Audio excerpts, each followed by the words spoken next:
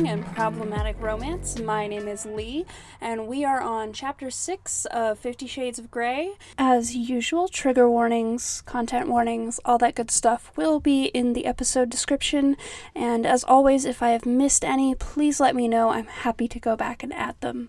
If you'll remember, last chapter ended with the elevator kiss, capital E, capital K. So now they are in Christian's car, driving Anna back to her apartment, I guess? Whatever. They are discussing Christian's music taste because, of course, his, music comes on as they're driving. And this is gonna be another recurring theme throughout the series, and it's just, this is probably totally just, personal taste and is not actually, a commentary on quality, but they get so specific about what song by what artist is playing at any given time, and it just bugs me. This is absolutely just my own opinion, but I feel like it feels better. It feels like a better reading experience for me if I kind of know the vibe of the song that's playing, and then I can just fill it in my own head with whatever song I know and that fits that vibe. It kind of lets me get a little bit more immersed in my own version of the book world, whereas if you're saying, Sex on Fire by the Kings of Leon is playing in this car, I mean, if I know that song, okay, great, now I know what song is playing, but if I don't know that song, I'm not gonna stop and look it up and learn and figure out, oh, okay, this is the mood that's being set right now. That's just not, ain't nobody got time for that. It's just, I just feel like it's easier. Also, then if you're saying, here's the specific song that's playing and the person doesn't know the song, they have no idea what mood is being set. Versus if you say it's a sensual rock song, then they can fill it in with whatever sensual rock song comes to mind for them, and then that mood is set. And you don't have to drag certain artists or certain songs into it, you know what I'm saying? So that's my opinion. So as they're driving, Christian is being interrupted by constant phone calls, and Anna is sitting there thinking how grateful she is that she never actually gave serious thought to working for Christian's company because he's so cold and controlling to his employees, which again is a huge red flag. There's that saying that if your date is nice to you but not nice to the waitress, they're not a good person. And yeah, that absolutely applies to any group of people. If they have an in group and an out group,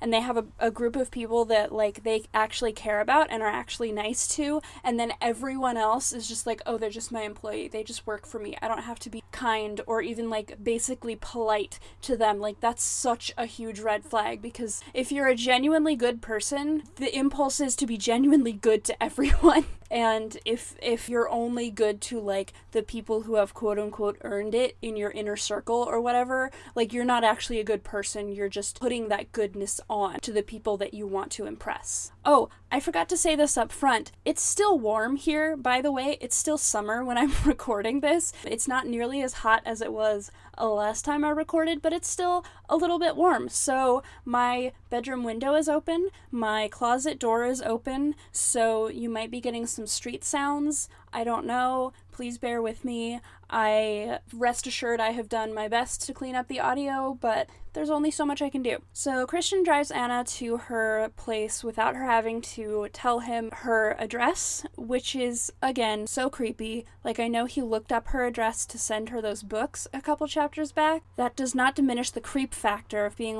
oh, I know where you live. You've never told me your address, but I know it. I found it out without your consent. Girl, run. What are you doing? He assures her that he won't kiss her again until after the contract. I mean, he doesn't specifically bring up the contract, but he implies it, which, again, is not how any of this works. I'm gonna rant about this again when we actually see the contract, which is coming up soon, but, not how this works.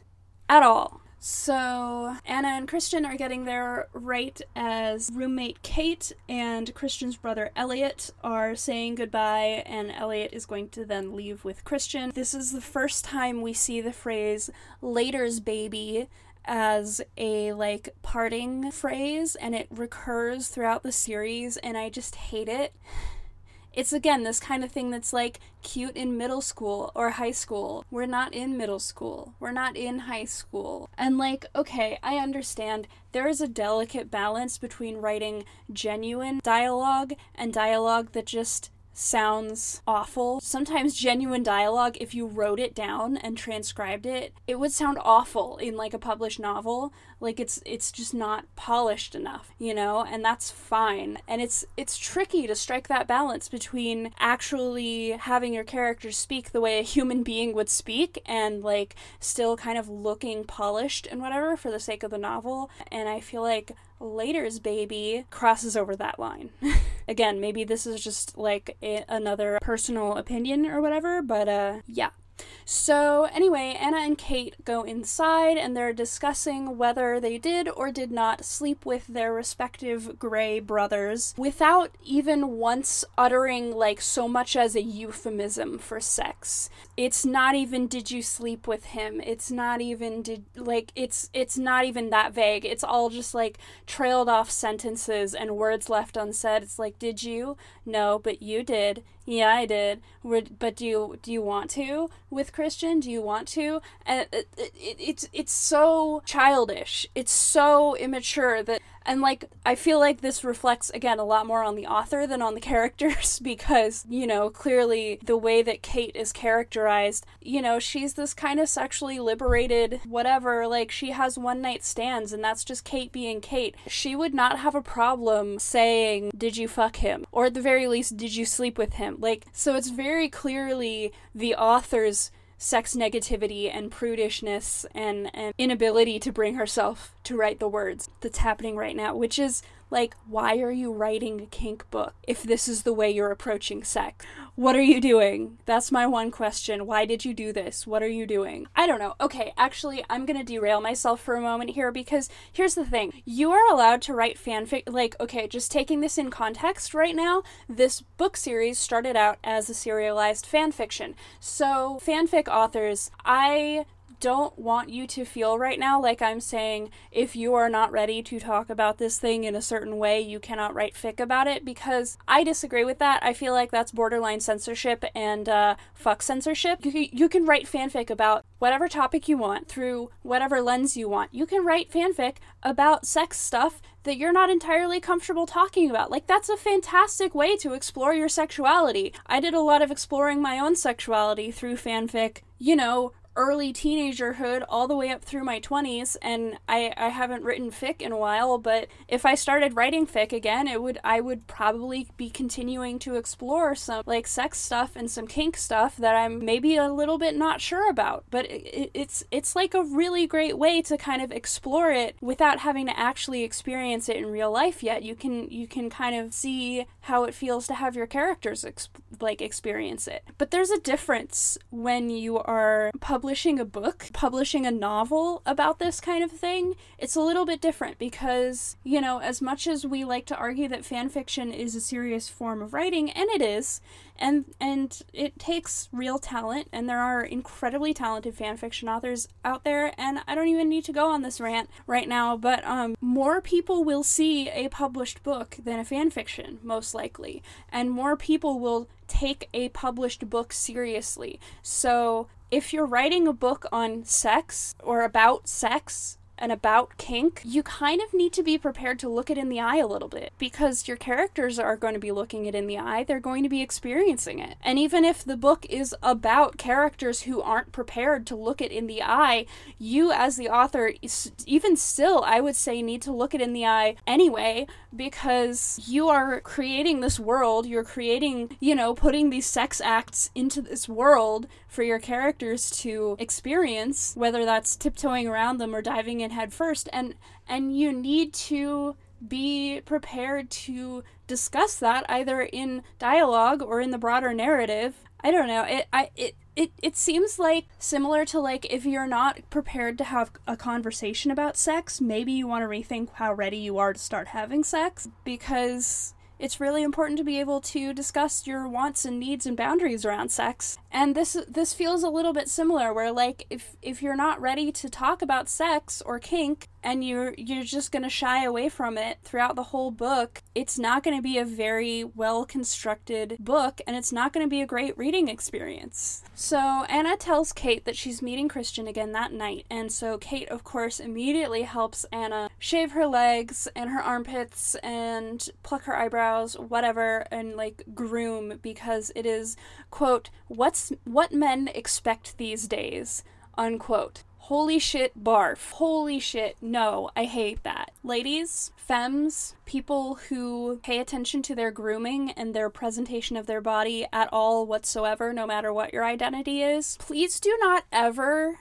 feel the need to change something about yourself because it's what's expected of you. And actually, I am going to speak to women and femmes right now, a little bit exclusively, but also if you are not a woman or a femme and you also identify with this, please feel free to take this message to heart as well. But women especially get this marketed to us, shoved down our throats, pushed upon us from a very early age that we need to be perfectly shaved and plucked and primped and made up and everything, or else we are ugly, hairy, disgusting, gross things that nobody will ever find attractive and never want to fuck, since we are told that our value is based solely upon our attractiveness. Then we are worthless and not worthy of anything in life. And it's all bullshit.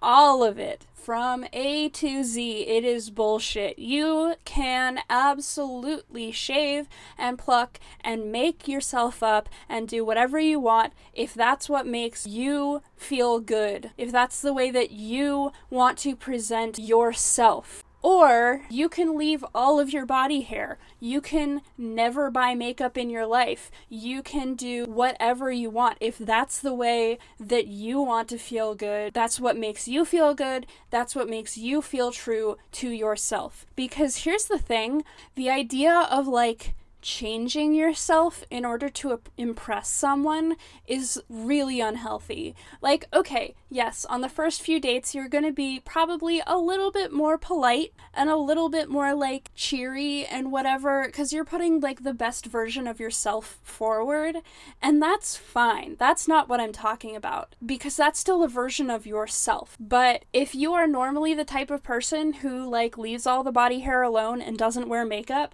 but you shave everywhere and you put on makeup for the first several dates because that's what you think is going to get you into this particular person's pants, and then they expect you to just continue to do all that grooming and you don't actually want to do all that grooming all the time, that can cause problems in the relationship.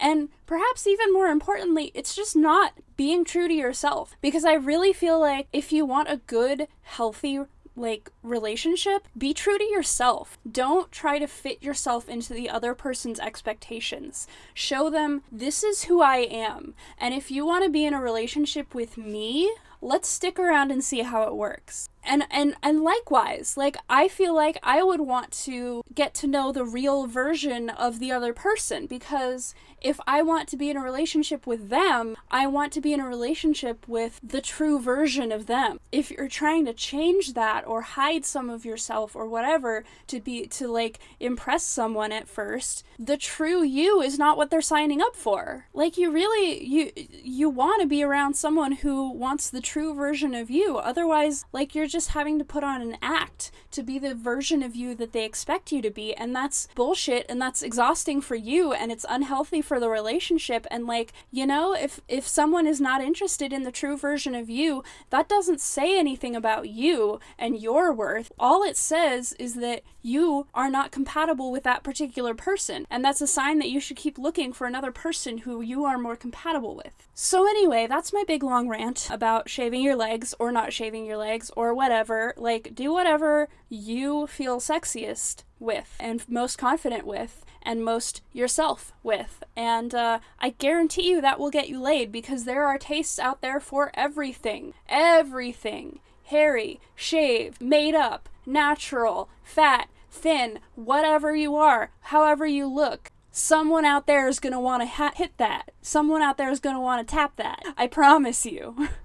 Despite what society says. Oh, here's another big ol' rant. This might be a long episode, I don't know. So Anna is thinking that Kate still doesn't trust Christian, which, first of all, she shouldn't. Anna, you shouldn't trust him either. But Kate is still, like, happy for Anna and is, like, encouraging her. And, like, Kate, I've been there. Like, I've been in that situation where my friend is with someone who I don't really like and I don't really trust, but I don't feel like I can say, hey, you two need to break up right now, because I don't have the evidence of, like, this guy is actually going to treat you bad, but deep down in my soul, I know this guy's going to treat you bad, and I don't want you around him.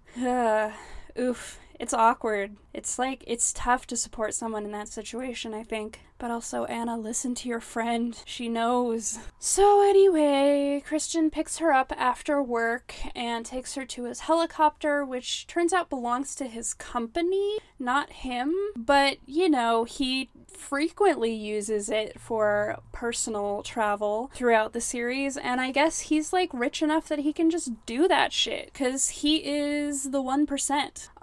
Hold on a second. I have to figure out when this was first published. 2011. Anyway, yeah, he is the 1%. He's an evil billionaire. That's where I'm coming from. So he straps her into the helicopter seat because it has, like, a complicated seatbelt or whatever, and he makes this comment about, like, ooh, I like the harness on you, which she, of course, does not pick up on because she's not kinky. She doesn't think like that. He's like, ugh, bondage joke, and she's like, what? And, like, Christian is trying so hard to kinky flirt with her, and it's just not working. Like, it just never lands because she's, like, so sheltered. She has no idea. And, like, to me, as a kinky person, if I was trying to kinky flirt with someone and they just were not picking up on it and were not picking up on it, like, at a certain point, I'd just be like, okay, you and I lead very different sex lives. Bye, best of luck. But, I guess he's, like, determined to turn her kinky or whatever, so here we are. They get in the helicopter, he's talking to the control tower to prepare to take off, and there's, like, a whole paragraph of helicopter jargon, which, again, totally unnecessary to actually transcribe all that out. You can just say he speaks to the control tower and gets clearance to take off or whatever. Like, it's fine. But also, I kind of have to wonder, did E.L. James actually research enough to, like, make the jargon accurate? Or is it just totally bullshit made up? Which, given how much research she did into other areas for this series, I would not be surprised at all if it was just total nonsense. So anyway, if anyone is listening and actually, like, flies helicopters or flies anything, I guess, and would know enough to know whether this is accurate or not, get in touch. I want to know. I genuinely want to know. So anyway, we learned that Anna is the first woman Christian has ever taken up in the helicopter because, once again, he's kinky, so he doesn't have actual, like, romantic relationships. He just keeps his kink life totally separate from his personal life, so he never shares his life with any of his subs. But Anna's different. She's the chosen one. She's gonna change him. Like, okay, no. You've heard my rant about this before. You will hear my rant about this again. That's not how kink works. Like, if that's how your kink works, I do want to say, if you don't want any romance involved in your kink, that's valid. That's a valid way to live your life. That's fine. But once again, this is presented as, like, the illustration for how a kinky relationship works. And so the implication is that if you're a kinkster, you don't get romance in your life. You just get kink, which is totally the opposite of true. She thinks of Jose, who has, like, called her several times at this point, and she's like, maybe I should call him back. No, honey. No. He does not deserve any sympathy for you right now. He is still the man who assaulted you. You can talk to him again when or if you're ready, because fully she would be in the right, and if anyone else has been in a similar situation where they have been sexually assaulted like this, you are fully in the right to never talk to that person again, to never even hear them apologize. That's totally up to you. If you are not ready to accept their apology ever, you don't have to. Maybe that's a hot take. Maybe I'm gonna get hate for this, but I don't care. That was a huge boundary violation. Yes, it was quote unquote just a kiss, but that was still a huge boundary violation, and you are absolutely allowed to just completely excise that person from your life, and you do not have to feel guilty about that. So, they arrive on the helipad on the roof of his building, because of course he lives in a building with a helipad on the roof. They take a private elevator to his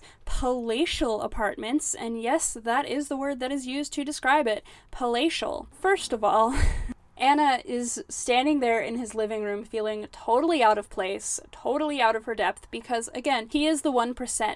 He is like filthy fucking rich. He is obscenely wealthy.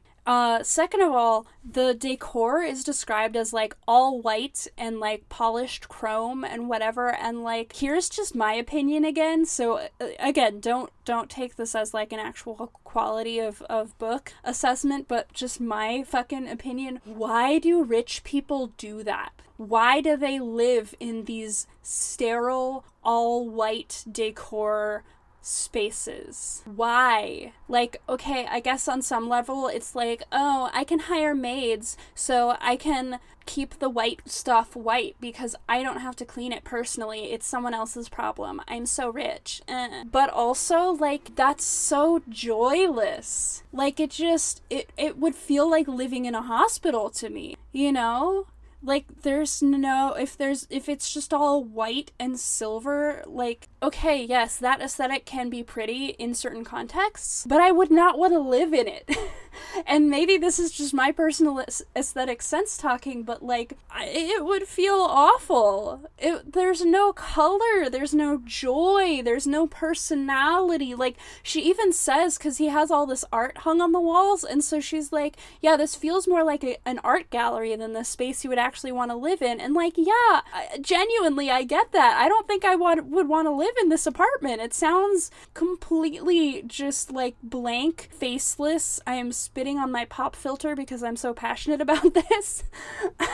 Yeah, it just sounds awful. I would never want to live in a space like that. Anyway, so he's edging closer and closer to having the conversation. He brings her an NDA, which is hilarious. That he's like, okay, before we fuck, you have to sign an NDA. And I guess on some level I could see like celebrities and people in the public eye doing that, because we really do be snooping into famous people's lives and it's not okay. But also the idea of being like, I want to fuck you, sign this, is just, it's absurd to me. Then also Anna is fully prepared to sign without even reading through it, which, like, girl, even Christian is saying you should always read everything before you sign it. Like, that's not, it's just basic. Like, if you're putting your signature on something, this thing is legally binding. At least skim over it. Something. So, Anna mentions, Anna works into the conversation that she wants to make love to Christian because, yes, and he says, I don't make love. I fuck hard. First of all, if that was coming from a non-abuser, hot. But since it's coming from him, and since it's in the context of this book, once again, because doms don't ever make love, doms aren't ever soft. That's not how kink works. No, incorrect. Totally incorrect. I mean, okay, yes, maybe it depends on what type of dom you are, what type of kink you like to play with. If you only want to fuck hard, valid. Live your life. I get it. But also, it is absolutely possible, and in fact happens every day, that there are doms who can punish you and degrade you and then turn around and cuddle you and turn around and make love to you if that's what you need. And in fact, in my experience, doms and subs and switches, people who are kinky, are, people. And so, most of them don't want to just have one kind of sex all the time. Most of their relationships are not that one-dimensional and one-sided. And yeah, a lot of times the subs who love getting beaten really hard or degraded really harshly or whatever, they need the cuddles and the softness and the caringness after a scene. And that's again what I'm seeing in this writing, is that it's implied that since he's the dom, he's the harsh, controlling dom 24/7 all the fucking time. And that's really I have never encountered a kinky relationship where that is the case. Maybe they're out there. I don't know. I'm not an expert. I have not met and talked to every kinky person in the world, so, you know, I can't know how every single kink relationship works. But, like, a lot of times, even if your relationship is quote-unquote 24/7, you are not in character, you are not in headspace, as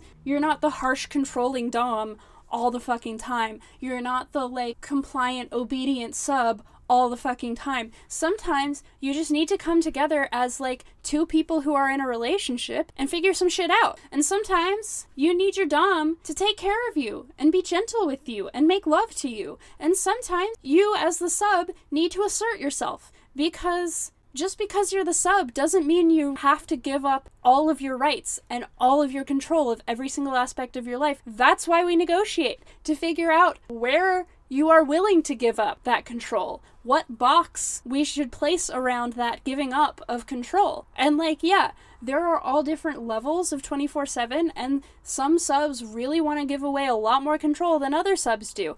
You know, some subs will put a much bigger box around their submission than other subs, and it's all fine. But very, very rarely will you be completely 100% in role, in headspace, all of the time, all of your life, because that's just not how the world works. Anyway, so Christian wants to show Anna his playroom, by which he means his kink dungeon, and she makes a comment about an Xbox because she has no idea what a playroom means in this context. Shit, she still doesn't know what fucking context you're even looking at this in, Christian, because you haven't fucking told her. Here's my final rant of the chapter. This is like a handbook of how not to disclose to someone that you're kinky, especially when you've definitely figured out by now that the other person is not kinky. You don't spend your first several meetings kind of dancing around it and tiptoeing around it and saying,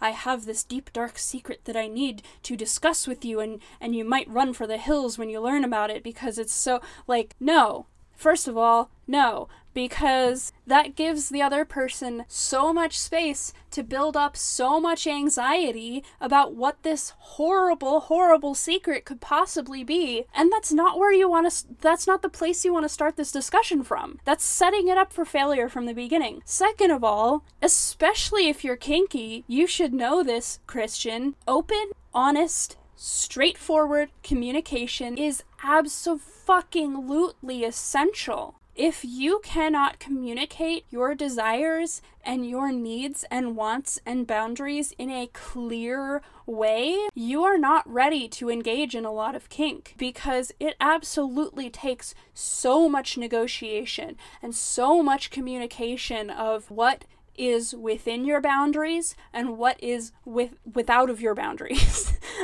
That was a little bit awkwardly phrased, but I think you get the idea. It takes so much communication, and if your communication style is dancing around the issue just to set up a big dramatic fucking reveal when this person is already in so deep, that's exactly the wrong way to do it, my dude. Like, she has no idea what she's getting into. And it's just, like, okay, a much better way to do this is to have a conversation in a public space so that if she does want to bail, she can just get up and walk the fuck away. Right now, she has been taken in a helicopter that is not hers, to an apartment that is not hers. She is firmly on his territory, which again is setting up this complete imbalance of power before she even knows that there needs to be a discussion about the balance of power in this relationship. He's already tilting it so far in his direction. Like, again, this is one of those times when you need to have a conversation completely, or at least almost completely, out of headspace, out of role, where you're just coming to the other person as, like, this is what I'm into. I know it's not for everyone, but this is the kind of relationship I'm looking for. And if you don't want to keep seeing me, I totally get it. But if you do, let's go on a journey of discovery together. Like, let me help you, like, research this and figure out what you're into and figure out where our kinks overlap and see what happens. Like, I get it. It's like a deeply personal thing, and it's a deeply taboo thing in a lot of society. And it can be scary to disclose this kind of thing, but you don't have to scare the other person as deeply as you are scared. Like, hope for the best, but prepare for the worst. They might run screaming. I don't know, that reflects a lot more on them than it does on you. But if you approach it as, okay, here's a conversation that we're having, and I'm going to make you feel as comfortable as I can, and also I'm going to spend some time making myself feel as comfortable as I can, so we can both approach this from, like, an adult, level-headed place. And we'll see what happens. But no. Christian has her sign the NDA, and then walks her into his playroom without any kind of, here's what you're getting into, without any preparation, just throws open the door, big dramatic reveal, end of chapter. I don't know about you guys, but I am not looking forward to the next chapter. But we're gonna go there, because this is what I signed up for, and it's only going downhill from here. Woohoo! So, thank you once again for joining me on this roller coaster of a ride. We are now careening toward the BDSM part, and I hope you're prepared. I'm not.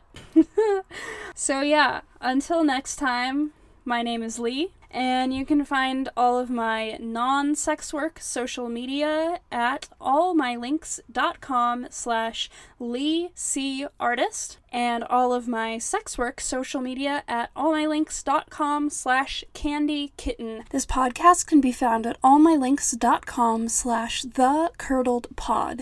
Be sure to check the episode description for the spellings on all of those links.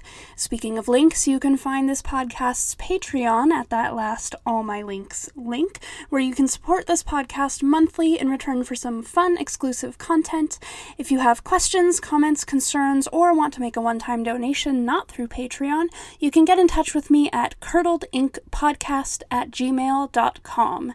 And if you can't, don't want to, or don't feel comfortable supporting me monetarily, and trust me, I get it, please rate and or leave a review on your podcatcher of choice, or tell a friend, write a blog post, do whatever you do to spread the word about this humble podcast. That would be so appreciated. Our logo is by Reese Jones at tearlessrainart.tumblr.com. And that's all, folks. Until next time, remember your rack. That is risk-aware consensual kink. Okay, bye.